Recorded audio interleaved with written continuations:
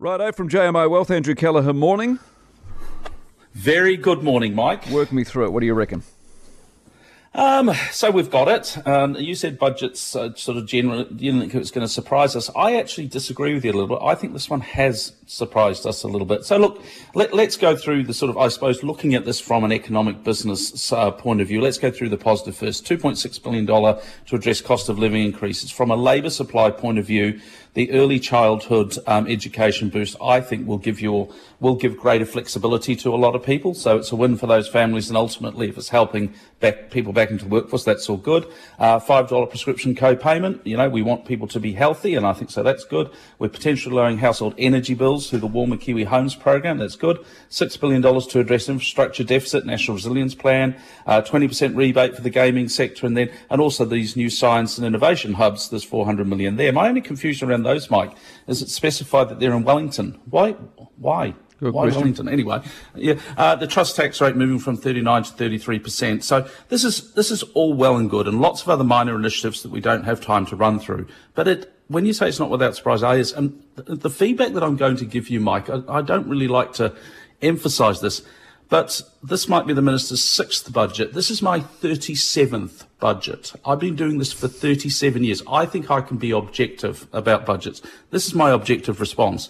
This budget has produced a deteriorating fiscal position, and I think the deterioration is quite material.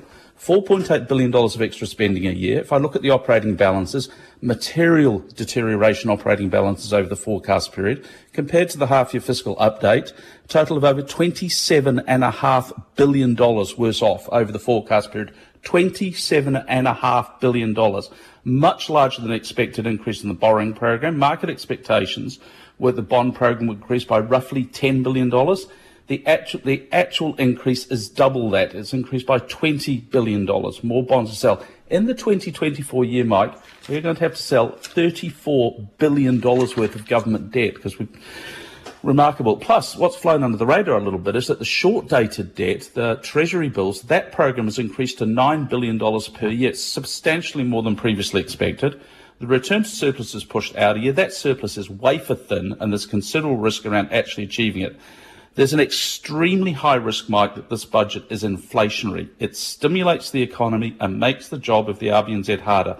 Official cash rate forecasts will very quickly move collectively. They were already going there to 5.75 to 6%. There's probably upside risk to that. It's a stimulatory budget, but the CPI is forecast fall quite quickly, Mike. I think some of the forecasts are optimistic, and I think this budget has a very strong chance of putting upward pressure on interest rates. And can I just say one thing, Mike? Can we please ask the government to stop making this spurious and mischievous comparison to the return to surplus after the GFC? Because in that period after the GFC, Mike, what happened? You know what happened. I know what happened. There were 2 blooming earthquakes. Exactly. And so to actually make that comparison, I think is mischievous. So, look, I'm exercised a little bit about it. And so you should be. I don't know where they get their forecast from because I see what you see. Anyway, Grant Roberts is with us along with Chris Luxon. Give me the numbers. Right. So now I've got all that off my chest. The Dow Jones is down 128 points, 33,293. The S&P 500 is up 3 points, 4162. The Nasdaq is up 90 points. 12,590 there. Overnight, the FTSE 100 gained 19 points, 7742. That's about 0.25%. The Nikkei, strong 1.6% gain, 30,573. The Shanghai Composite gained 13 points, 3297.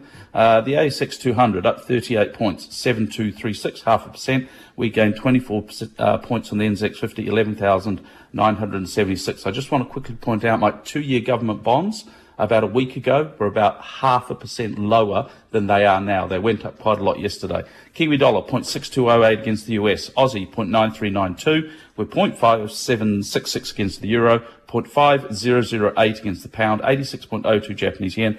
Gold is trading at $1,957. Brent crude $75.64. Good one, mate. Have a good weekend. We'll catch up next week. jmiwealth.co.nz. For more from the Mike Hosking Breakfast, listen live to News Talk ZB from 6 a.m. weekdays or follow the podcast on iHeartRadio. If you enjoyed this podcast, you will love our New Zealand Herald podcast, The Little Things, hosted by me, Francesca Rudkin, and my good friend Louise Airy. We focus on all the little things that you can do to make a positive impact on your life and to cut through the confusion from the health and wellness industry. Join us every Saturday to hear from the experts for all the tips and advice you need. Just search The Little Things on iHeartRadio or wherever you get your podcasts.